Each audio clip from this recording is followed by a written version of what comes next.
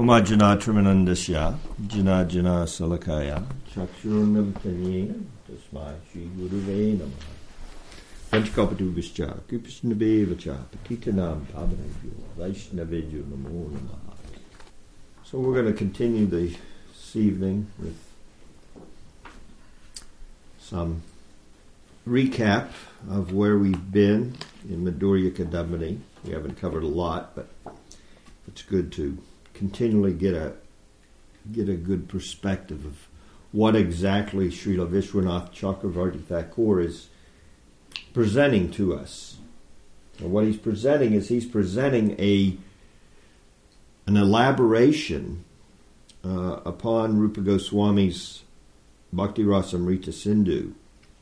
Not the whole Bhakti Rasamrita Sindhu, but specifically that part of Bhakti Rasamrita Sindhu that deals with the practice of sadhana bhakti leading up to bhava bhakti. So, again, devotional service can be broadly broken down into three major sections: devotional service in practice, devotional service in ecstasy, and devotional service in pure love of God. So if we look at the verse of Srila Rupa Goswami, that practice of devotional service, the majority is sadhana, up to the stage of bhava. So, shraddha, ta shraddha, tata sadhu, associating with someone who has some contact with the Supreme, taking sangha of he and his good associates, others who have taken shelter of him, others that are his contemporaries. Ada shraddha tata sadhu sangha va bhajana kriya, engaging in a practice to make our heart fertile so that bhakti would like to reside there. And we're going to touch upon that this evening. Ta shraddha tata sadhu sangotha bhajana kriya tato nartha nirviti shat. And naturally, by that bhajana kriya, the false values which have controlled our existence up to the time that we are blessed by Krishna's devotees and invited into their association. Material existence is nothing but a continual turmoil of bad habits which have nothing to do with our true spiritual existence. So once the heart is cleansed, we become a little steady in the practice. And that steadiness in the practice allows us entrance into a different realm of experience.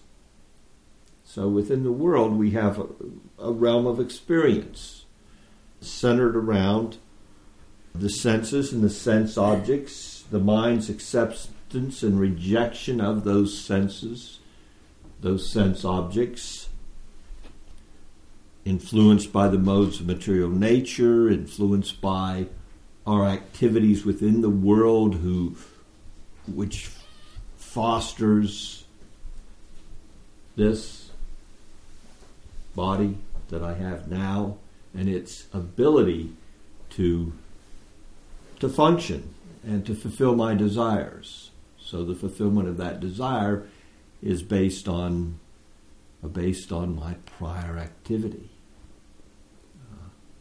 I'm given a particular body, a particular set of senses. And if we're so fortunate to come to the human form of life, we're also given some intellect as to inquiring about ourselves above and beyond simply a tasting of material enjoyment through the senses, through the ear, the eye, the nose, the mouth, sense of feel.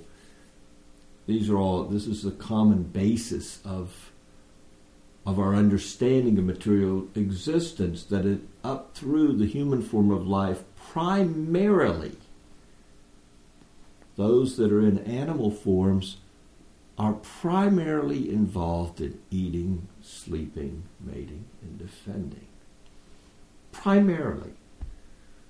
That isn't to say that they don't have a good time once in a while.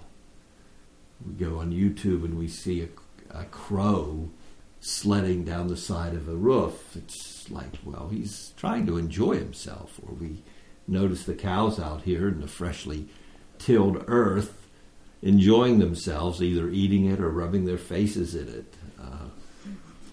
And we even notice sometimes that they interact with humans in a very humorous way, and they enjoy. They certainly love it when we show them our affection. Now show us where they want petted.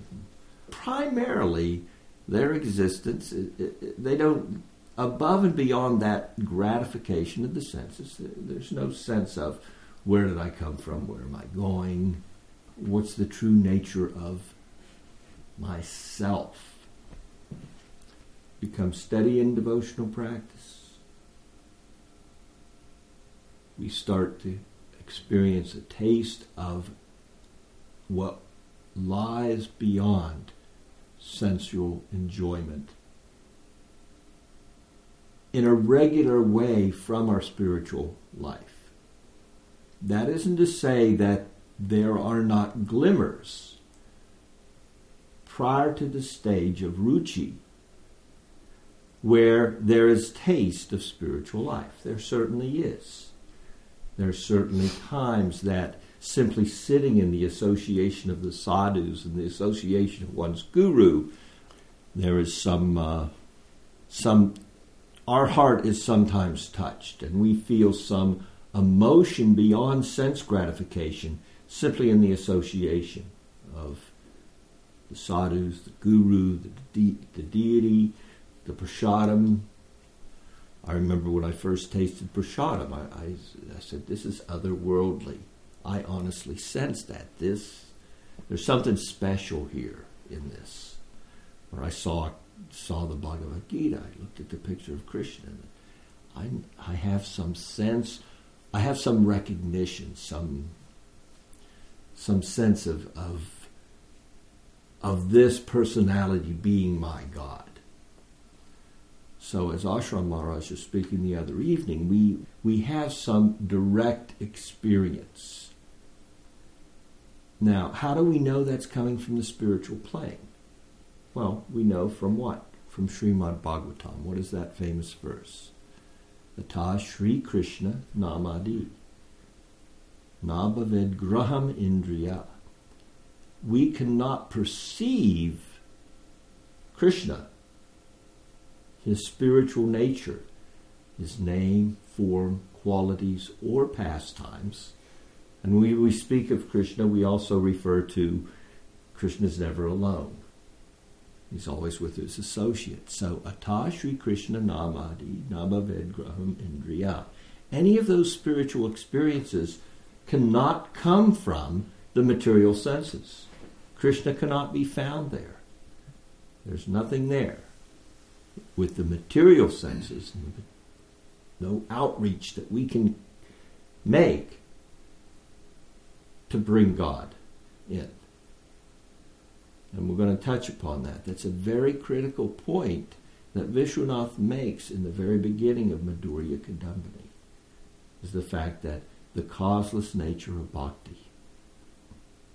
After some taste, some consistent taste. That's what we're talking about at the stage of ruchi. Consistent taste. It's always there.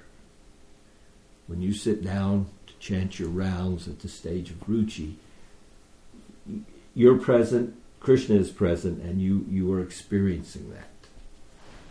Then we come to asakti. Asakti means we start to actually get some sense of where we stand within the spiritual realm. Some attraction is coming to specific qualities of Krishna's. Krishna's is unlimited qualities. Although 64 are brought forth by Srila Rupa Goswami in Bhakti Rasamrita Sindhu as primary, still can we really name all of them? This is Krishna. He's unlimited. His qualities are unlimited. But for the sake of presenting the subject matter in a way that we can comprehend it from our material perspective, Rupa Goswami's brought out these 64 and said, here, let's look at these. Specifically, look at these qualities in relationship with Krishna, because you're familiar with these qualities in your realm of material existence. All those stages, little initial faith, association with the sadhus, engaging in some practice of devotion, of bhajan, clearing of bad habits for material association, becoming steady in our practice, getting a taste, a consistent taste from that practice, and starting to understand our spiritual position. All that falls under the realm of devotional service and practice. Then we have devotional service and ecstasy, bhava, bhakti, and we have prem bhakti, devotional service and pure love of God. Let's look, I just want to do a quick recap of some of the highlights of what Vishwanath has presented. And then we're going to enter into, for a couple evenings, a discussion which will hopefully give us some true awareness of what is the practice of devotional service from our side, and what is the practice of devotional service coming from the other side. So, Vishwanath opens up. He opens up with a Mangalacharana verse, and in that Mangalacharana he praises Sri Chaitanya Mahaprabhu for what? For the fact that here is Golokar Premadan. Here is the manifestation, the incarnation of the Supreme Personality of Godhead, who's coming to freely distribute what no one else, no other incarnation has given before. Entrance into prem, specifically in the manner it is practiced by the Vrajbhaktis, the highest associates of the Supreme Lord. And how, what? That he's nourishing, his Sankirtan movement is nourishing the Angas of sadhana bhakti. What are those Angas? Those Angas are coming from Srimad Bhagavatam. They are Shravanam, Kirtanam, Vishnu, Smaranam, Padasevanam, Archanam, Vandanam, Dashyam, Sakyam, Atma Nivedanam. And in Chaitanya Charitamrita, Krishnadas Kaviraj Goswami goes so far as to point out what?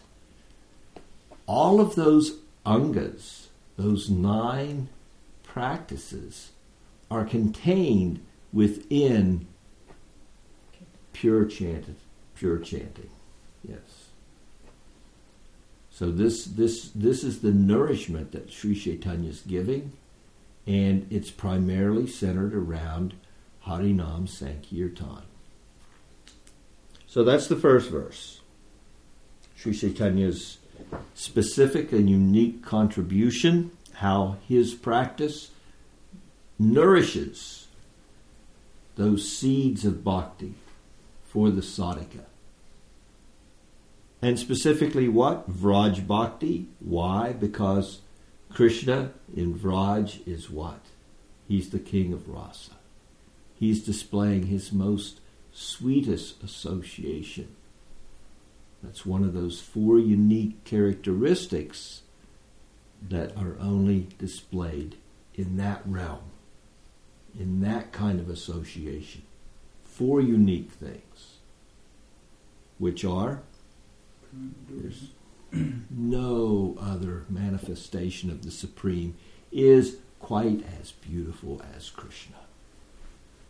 Rupa Madhurya. His form is unexcelled even by all the other manifestations that he may bless someone with. Still, this manifestation is the sweetest. So, Rupa Madhurya. The way he interchanges with the devotees in Vrindavan, in Vraj, is an exhibition of the topmost loving affairs. Topmost. And that's not just his Madhurya Leela. Also his associates who are in the rasas of parenthood, parental affection, Salya, and friendship, Sakya Ras. So, but in that realm, Madhurya reigns supreme, and everything is flavored by that rasa. Flavored in a very sweet way. The other two, love, form, Leela Madhurya, and Venu. That's correct. Leela and Venu. The way he plays his flute and the way he exhibits those loving pastimes, what he does in Vraj, no other incarnation of the Supreme exhibits themselves with such leelas. I think we've covered about everything of what is the first verse. Not everything, but I mean, you could speak on these verses for months on end.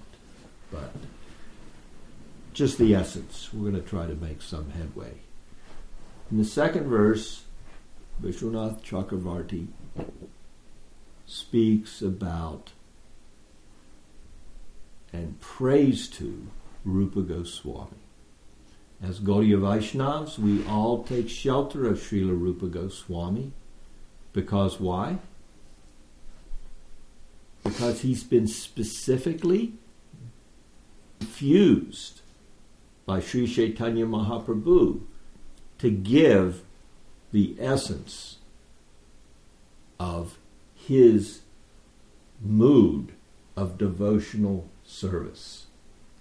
You know what that means. What he's giving, what Rupa Goswami is giving, is he's giving specifics as to what is that devotional service and the perfection of that service according to Sri Chaitanya Mahaprabhu himself, who's what? He's come as a devotee. So what is his ideal as a devotee? When God comes as a devotee, now we know there's an internal purpose, but externally he's exhibiting the ideal of devotional practice. Rupa Goswami, he has codified that ideal in how do we practice and what do we desire to attain. How do we practice? Bhakti Rasamrita Sindhu provides that direction. What is the goal? Well, specifically for those who are attracted to Madhurya Leela, then we have Ujjvala Nilamani. More specific directions for those that are in the mode of conjugal affection with the Supreme Lord. Vishwanath Chakravarti Thakur, and of course, what's Rupa's specific qualification? He's Rupa Manjari. He's Rupa Manjari, correct. And being Rupa Manjari, he certainly knows what is the means of attainment, which he's learned from Sri Chaitanya Mahaprabhu. Why? Not really learned. What's he been doing? He's been empowered. Lord Chaitanya said, I notice He has some specific qualities, some characteristics which are very good for this spreading, for this bringing out Vraj Bhakti. So I've empowered him.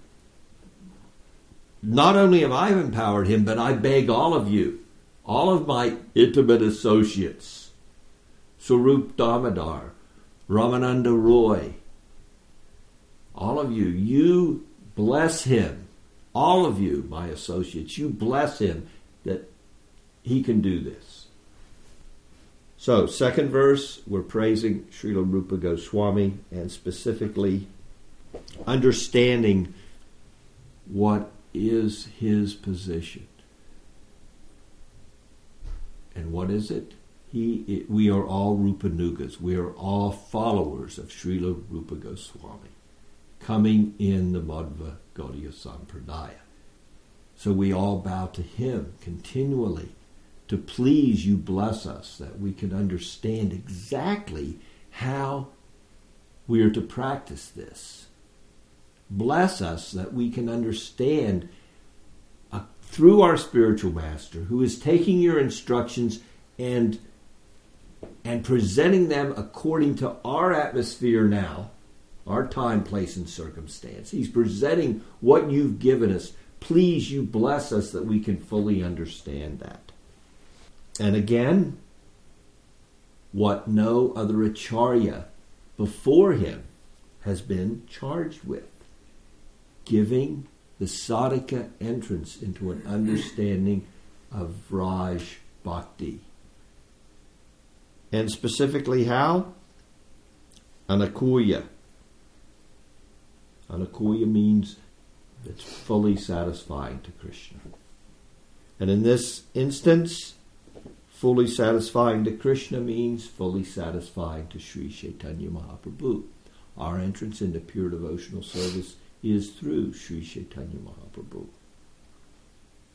Though Sri Vishwanath Chakravarti Pad says that though the previous Mahajans have accepted the path of pure devotion, and if we read Srimad Bhagavatam, we see so many Narada and so many great, great devotees are presented there. Prahlad, Narada. The liberation of all these devotees. But what is the specific? Have accepted the path of pure devotion. Now, by the mercy of Rupa Goswami, the fortunate devotees attain the intelligence to realize bhakti as rasa. So again, we come back to the fact that Rupa Goswami's been empowered to give what is being freely distributed by Sri Chaitanya Mahaprabhu. Entrance into those specific rasas that have never been given before. In the third verse, and this is kind of I won't go into this in depth, Ashram Maharaj has kind of touched upon it. The evidence upon which, the basis upon which we acquire spiritual understanding, that evidence, that pramana evidence, is Scripture.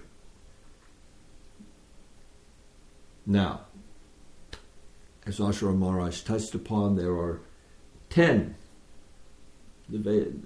great scholars, these great thinkers. They've said there's really 10 types of evidence, but if you really look at them, 9 of them fall short except for scriptural evidence. So, this third verse, I don't know if we've read it yet, we'll read it now, can't hurt. The evidence of the Shrutis is the best of scriptural evidence, Sabda Pramana. The Tattatriya Shruti explains that Brahman is the support or base of the Paramanandamaya Purusha, the ever blissful Supreme Person. The same Shruti further explains that Bhagavan is personified rasa, and only by attaining him one can become ever blissful. This verse declares that Bhagavan, the supreme absolute truth, is superior even to Brahman. In Bhagavad Gita as well, Krishna established himself as the shelter of Brahman. Brahmano hi pratistaham. 14th chapter, 27th verse. The Shrutis and Smritis therefore assert that the original personality of Godhead is Sri Vrajendra Nandana, the son of the king of Vraj, Nanda Maharaj, whose eternal figure possessing name, form, qualities, and pastimes is beyond the three gunas of Maya. Though he is transcendental to material nature, he manifests to the ear, eye, mind, intellect, and others by his own free will without depending on any other cause. For instance, by his completely independent will and inconceivable potency, the Lord appears as Sri Krishna and Sri Rama in the Yadu and Raghu dynasties. So again, we get back to the point, there's nothing from our side. Krishna is completely independent. From that side, from the subjective realm, Krishna can manifest himself wherever and whenever he desires. And there's no arrangement, there's nothing that the conditioned soul can do to arrange for having that specific audience with the Lord. In fact, even the Lord could be present before us in one of his manifestations. But without the proper grounding in spiritual understanding, we would not recognize him. I thought it would be good just to give you what are those other 9? Real, just cursory. What are those other 9 evidences? We understand Shruti. Shruti is what? Shruti is coming from the breath of the Supreme. It's faultless. And Smriti is coming from those who have realized the Supreme. This evidence we can rely upon. And specifically, why can we rely upon it? It's not colored by 4 defects. Imperfect senses, becoming illusioned, making mistakes, and having a tendency to cheat. Wanting something for nothing. Don't we all want something for nothing? Mm-hmm.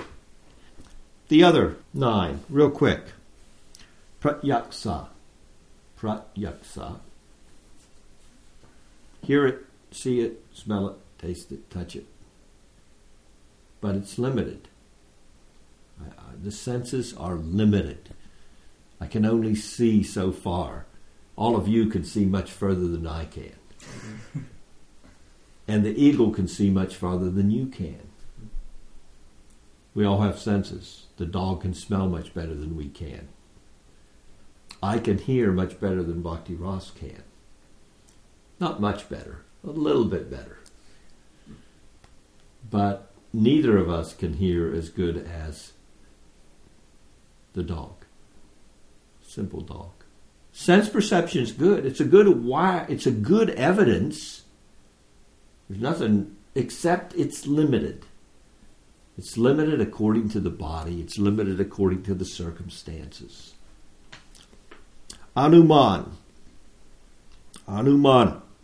In having knowledge based on, what's it say here? Common observation. There's a mountain. And we can see smoke is coming off from the other side of the mountain. Common knowledge would tell me what? There's probably a fire over there. Because where there's smoke, there's generally fire. So if I see a lot of smoke, I could probably say there's probably a forest fire on the other side of that mountain. But also, the firemen could have come and just put the fire out. there'd still be smoke coming. So my common observation would be wrong. Well-founded as it may be in knowledge that generally where there is smoke, there is fire, well, sometimes there's smoke and the fire is gone already. So that's anumana. It's 2. The third one, arsa. The sayings, what's coming to us through sages, people of knowledge. They're knowledgeable people. They've arrived at conclusions. They've maybe performed great austerities, years, lifetimes of study in whatever their discipline may be. But are they fully reliable? Fully reliable? No. They're generally, they have a field of speciality. Do they not? So if we want to know what's at the bottom of the ocean, we go to, what's that name? Jacques. Right. We go to him. He's going to know more than somebody like Einstein because he spent his whole life studying the ocean and what's there and how it works and moves and this, what dwells there. But he doesn't have the same knowledge, theoretical knowledge of science and particles and matter and time that an Einstein has. So great rishis, what to speak when you kind of talk about people with this yoga or that yoga and somebody that perfected himself and has specific cities. They're all a little different and their perspective's a little different. Are they knowledgeable? Yes. Do they have good evidence? Yeah, it's generally pretty well founded. Is it complete? No. So that's arsa. The rishis, the sages, the theologians, the people that have really used their life's energy to explore things. They have good evidence, but it's not fully reliable in all circumstance. Upamana. Acquiring knowledge of one thing based on our knowledge of another. I can say, that young girl, she's so beautiful. Her face is like a lotus. That's what this is. It's based on a lotus, but if you don't have any knowledge of a lotus, then my pramana, my evidence, is not going to be very good for you, is it? So it's restrictive. Not that it's not good. Oh, she has the face of a lotus. She glows. She's, her eyes sparkle and her face is just, it's like a lotus. What's a lotus? What's he talking about? See? So it's good. It's good evidence, but not everyone's going to be able to completely relate to it. Upamana. It is defective. Arthapati. Sometimes a fact is common knowledge and thus cannot be rejected. But the cause of the fact being unknown, one speculates on the cause through common sense. So we have the example of even Krishna in referring to why are you performing this sacrifice for Indra? Well, it's a tradition. It's handed down. It's common knowledge. We just do it every year. We should be grateful for the bounty that material nature gives us. And without water coming from Indra, then material nature is not going to provide the bounty that we enjoy in the fall. So in the fall, we offer back to him some tribute, some appreciation. It doesn't get to the heart of the matter. It's good. It's common knowledge. It's been practiced for generations. It's been practiced from one to the next generation. People just accept it. But truly, is it fully knowledgeable? No. What do we know? We know that without the background, the spiritual background of the Supreme Personality of Godhead, all the, what's Guru Maharaj called them? Now his new terminology is sky gods. The sky gods have no power. Indra has power, but his power is not absolute. He can give rain, but only if the rain is ultimately sanctioned by whom? Sarvasya chaham hridi sanivisto matashmritir janamapohanam cha. Krishna says in Bhagavad Gita, which is what? Which is pramana. What is it? Gita Upanishad. It's the breath of the Supreme. He's saying, I'm seated in everyone's heart. From me comes knowledge, remembrance, and forgetfulness. If Indra remembers to give you water, it's because Krishna reminded him. Can you give an example in our life? Of? Yes. I don't see that you eat at all. But you show up every day and you're well nourished. But I can't see from the time you get up in the morning to when I go to bed, I don't notice that you ever eat or drink water or anything. Right? So we could have a person where we observe that. Therefore, I have to arrive at the conclusion that late at night, you're pigging out. You're eating. You have to eat because everyone eats. Everyone's nourishment. Am I can I be totally convinced of that observation? No. Why? Because she's alive.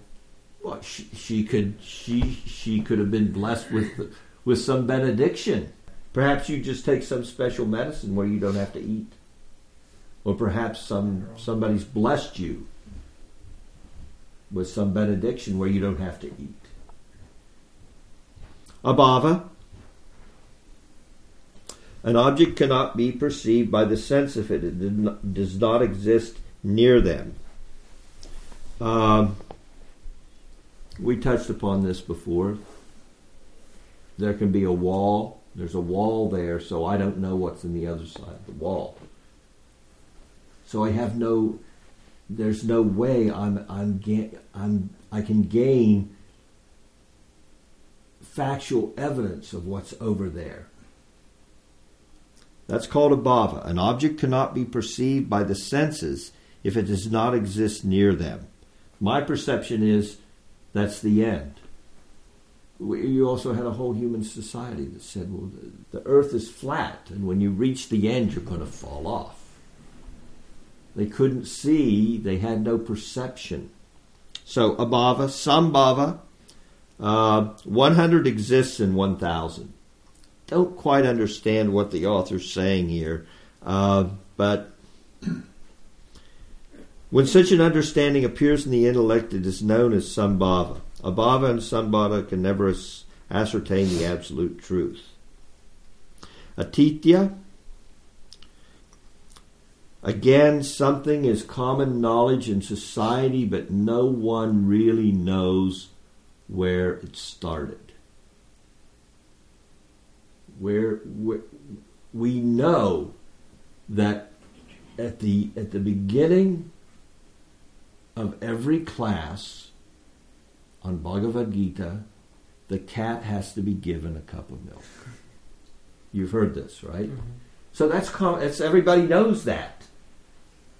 Well, where'd that come from? Where'd that start? Well, no one's able to trace that out, but it's accepted that the speaker should not speak until the cat's had its milk. It just becomes part of the program. Atitya. And the last of the 9, which is not sabda, is chesta. Knowledge of an object or its number perceived by raising the fingers or another bodily gesture. People may make a gesture that implies something. So we have knowledge of those gestures. And we know what the implication that this is being, what implication is being made. A common one. you're driving down the highway and you cut someone off and someone gives you a gesture. Everyone knows what it is. Now, I could speak of how the sages, this is for knowledge. And I don't know any of that, but I know the other one. It's some kind of a mudra for sure. All right, so the point being made here, this is right at the beginning of his book. Vishwanath is making the point. What we are presented with, what we as practicing sadhakas accept, is based on evidence, and our primary evidence is sabda, sound vibration, shruti, smriti primarily. What is a purushaya coming directly from the breath of the Supreme Lord, and what is the revelations given in writing by those who have actually perceived the subjective realm, the transcendental realm. And what is our crest jewel of our evidence? Srimad Bhagavatam reigns supreme for the Vaishnavas as the evidence. What is it? It's the mature fruit. It's been handed down carefully, and it is succulent in transcendental revelation. And how do we understand Srimad Bhagavatam? We understand it according to the version of the Goswamis, who have been empowered to give us Sri Chaitanya's viewpoint in a very, very mature way as to how devotional service should be practiced. Now, I've already used up all my time, and we've only reviewed the three verses. Back to one point, which we'll close with. When we look to Srimad Bhagavatam, we know that Srimad Bhagavatam is giving us a glimpse into Krishna. And that glimpse is according to the relationship that someone has with him. So this is specifically brought out when Krishna entered the wrestling arena and how the different personalities perceived him. One important thing is those that had no standing spiritually, they did not perceive him as God. They did not see him. So similarly, as I said, one could actually be in the presence of a manifestation of the Supreme, but without a grounding in spiritual knowledge, they wouldn't even recognize God. I have a mundane example of that. Yes. When we had our store, there was a famous person that came into our store, and we only knew her as the famous person, how she appears in the movies. We didn't know her personally. So when she came into our store, we didn't recognize her. It was Renee Zellweger. She was shopping in our store. We didn't know it. Her hairdresser came in later and told us. So I think it's kind of like that. If you don't know, Krishna personally, if you just know how he appears on the big screen, then when he's there as the person, we won't recognize him unless we know him personally. Yes, sir. So I can see where with Shruti is like Gita and Smriti is like Srimad Bhagavatam, right? So for the most part, most Krishna part. also speaks in Bhagavatam. But So that's why with the Bhagavad Gita, although it's in the Mahabharata, also in the introduction, Srila Prabhupada points out this is the Gita Upanishad. So when we talk Upanishads, we're talking about that. Strictly Shruti means the Vedic texts. So that would be the 108 Upanishads and the Samhitas. Okay, so then that sort But, of answers. but Jiva Goswami has explained that Shruti means this, so that includes Bhagavad Gita and Srimad Bhagavatam. Okay, so sorry. I was wondering then with Gaur and Gaur Leela and Gaur's time and whatnot, so could you consider Shruti like the Shikshastakam and the rest of Chaitanya Charitamrita to be Smriti? Or is that just no? Well, we have a lot of what Krishna directly said, paraphrased by Krishnadas Kaviraj Goswami. Technically, we would rely on the definition Ashram Maharaj has given us, that it's, there's specific scriptures that we consider, Shruti, and Smriti is the writings of revelation coming from those that are fully self-realized. The distinction, though, the significance of that distinction has been kind of turned on its head. One of the Goswamis said that actually more important to us as sadhakas, as practitioners, are the writings of the devotees. I forget, do you know which one? It sounds like Jiva's. I thought it was Jiva, yeah. If I come across it, I'll let you know. But Might be in Tattva Sindar where it talks about. So for us, although we make the technical distinction, we're going to take spiritual nourishment wherever we can get it. Now, you'll see other Vaishnav groups, not Gaudiyas, will boo-hoo certain. Well, we don't read that. We don't accept that as evidence. Whereas Jiva would say, well, no, this is the real evidence because this has been completely corroborated